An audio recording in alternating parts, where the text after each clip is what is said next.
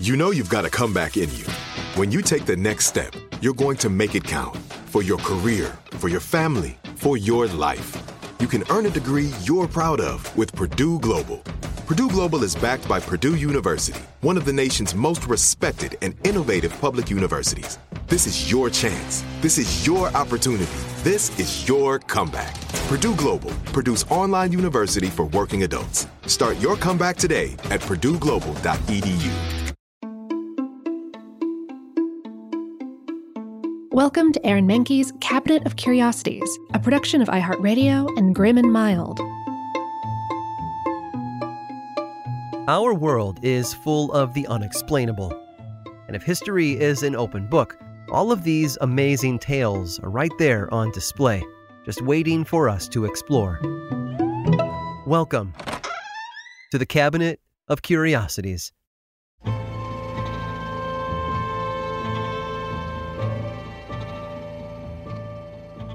When times get tough, you can't just drop everything and abandon your responsibilities, right? No one is so free that they can leave their lives behind and start over in a new place with nothing to hold them back.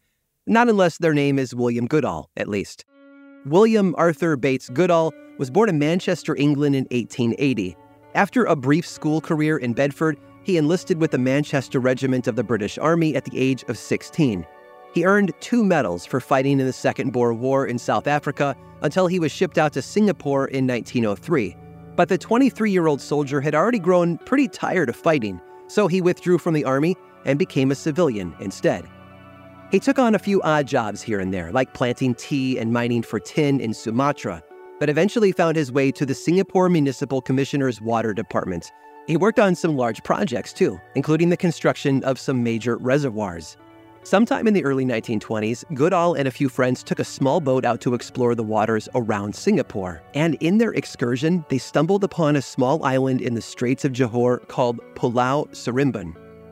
The whole island measured about 3.5 acres, with a large 60-foot-tall hill in its center. Goodall found it, and I quote, exceedingly attractive, and believed it to be the ideal place for bathing and picnic parties.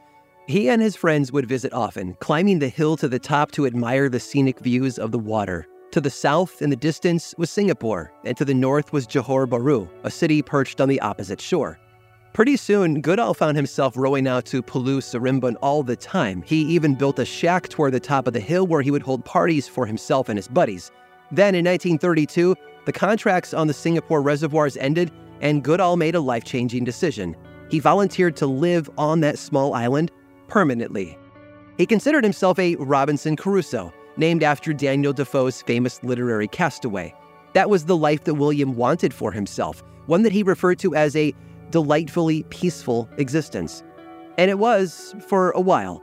His day consisted mainly of maintaining the land and the various equipment on the island. This included 2 dinghies, a mooring buoy, and his home, which he was constantly repairing. Goodall also tended to the fruit trees that grew on the island and disposed of his trash each day by either dumping it into the sea or by burning it. But it didn't take long for that delightfully peaceful existence to take its toll on him. Between the endless stream of work to be done and the crippling loneliness, Goodall soon found himself in need of help and companionship.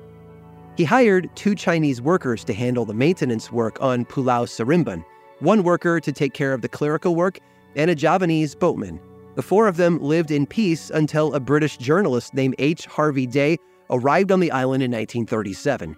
He wanted to learn about Goodall's life there thus far. Harvey Day referred to it as a private kingdom, and pretty soon, William was fielding letters from all over the world, including Germany, New Zealand, and the United States, asking him about his self-imposed solitude. Now, it must be said that the article took some artistic license in how it portrayed his existence on the island, painting him as living inside some kind of fortification and holding back throngs of native people who were meant to harm him. But Goodall didn't pay too much attention to the rumors, and despite his solitary existence on the island, he still made frequent trips to the mainland to do radio interviews and speak about his life as an amateur Robinson Crusoe.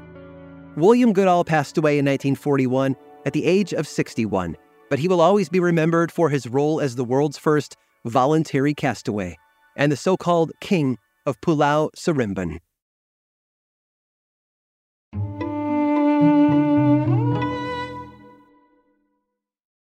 You dream of a healthier life, but education feels out of reach. Trinity School of Natural Health makes holistic education accessible with online programs to fit your busy schedule. Trinity School of Natural Health makes holistic education accessible with online programs to fit your busy schedule. Trinity School's Certified Natural Health Professional Program is the perfect entry point to gain foundational knowledge to empower yourself, your family, and your community to live healthier lives. Turn your passion into a career. Visit trinityschool.org for more info now.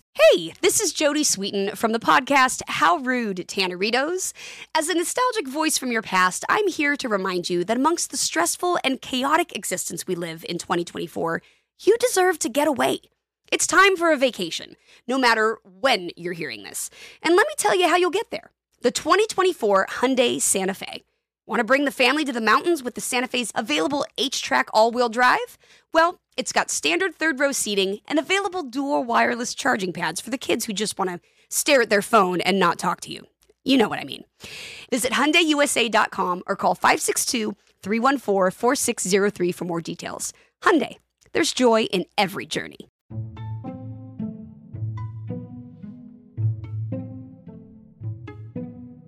Progress takes time.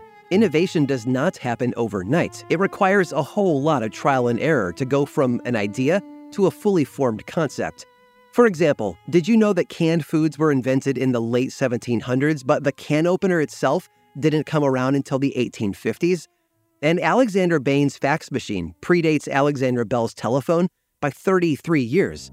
But perhaps no one knew the slog of innovation better than Thomas Edison. Among his best-known inventions are the movie camera, the phonograph, and of course, the incandescent light bulb.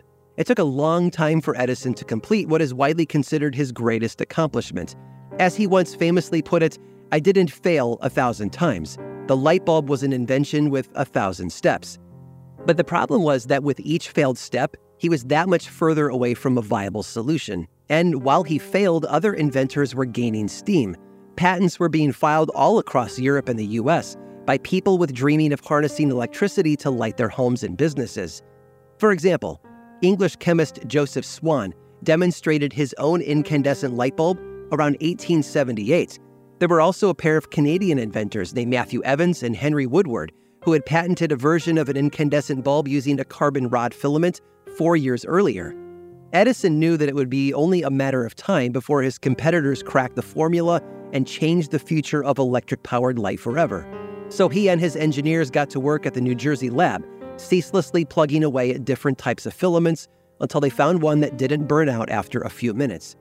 To make matters worse, Edison was on a deadline. After he had unveiled his phonograph in 1877, he had promised the press that he would have a new, better invention 1 year later. The announcement resulted in scores of readers who bought issue after issue, hoping to get the inside scoop on Edison's latest and greatest. And so 1 year later, as promised, the Wizard of Menlo Park delivered. He reached out to reporters and invited them for a first-hand look at his brand new invention, the incandescent light bulb. They were in awe, commenting on the beauty of its bright white light. One paper remarked, "You could trace the veins in your hand and the spots and lines upon your fingernails by its brightness." Edison even told one journalist that it would burn forever. Well, almost. By all accounts, the bulb was a hit, and it was going to change the world. Eventually. There was just one little problem. It was fake. You see, Edison had to show the press something, not just to keep up his reputation, but also to get ahead of the competition. It had to be his name in the papers and no one else's. So what he came up with was a bulb that burned just long enough to appease the reporters before he hurried them off to file their stories. Once the demonstration was over, he continued searching for a proper filament that would burn indefinitely. But by showing the reporters his faux bulb, he had bought himself more time. Edison held another demonstration on New Year's Eve in 1879, just over a year since he had fooled the press. But this time, he had a light that did stay lit much longer. They used a carbon filament, which he had discovered in October of that year. The initial test at the time lasted just over 13 hours. The light bulbs we use today are the product of extensive trial and error conducted over a century by multiple innovators. Edison was not the sole inventor of the incandescent light bulb. He got the glory for the same reason he was able to fool everyone else: the power of the press. Edison was a master marketer and ran many of his competitors out of business due to his unscrupulous business practices. The more he got his name in the papers, the more successful he became. His stunt with the light bulb was no different. History books remember Thomas Edison as the genius behind many of the products we still use today. And he certainly was smart, but he actually perfected more than he invented, fine-tuning what was already out there and then commercializing it for the masses. The truth was that he was just a really good salesman. I hope you've enjoyed today's guided tour of the Cabinet of Curiosities. Subscribe for free on Apple Podcasts or learn more about the show by visiting curiositiespodcast.com. This show was created by me, Aaron Mahnke, in partnership with How Stuff Works.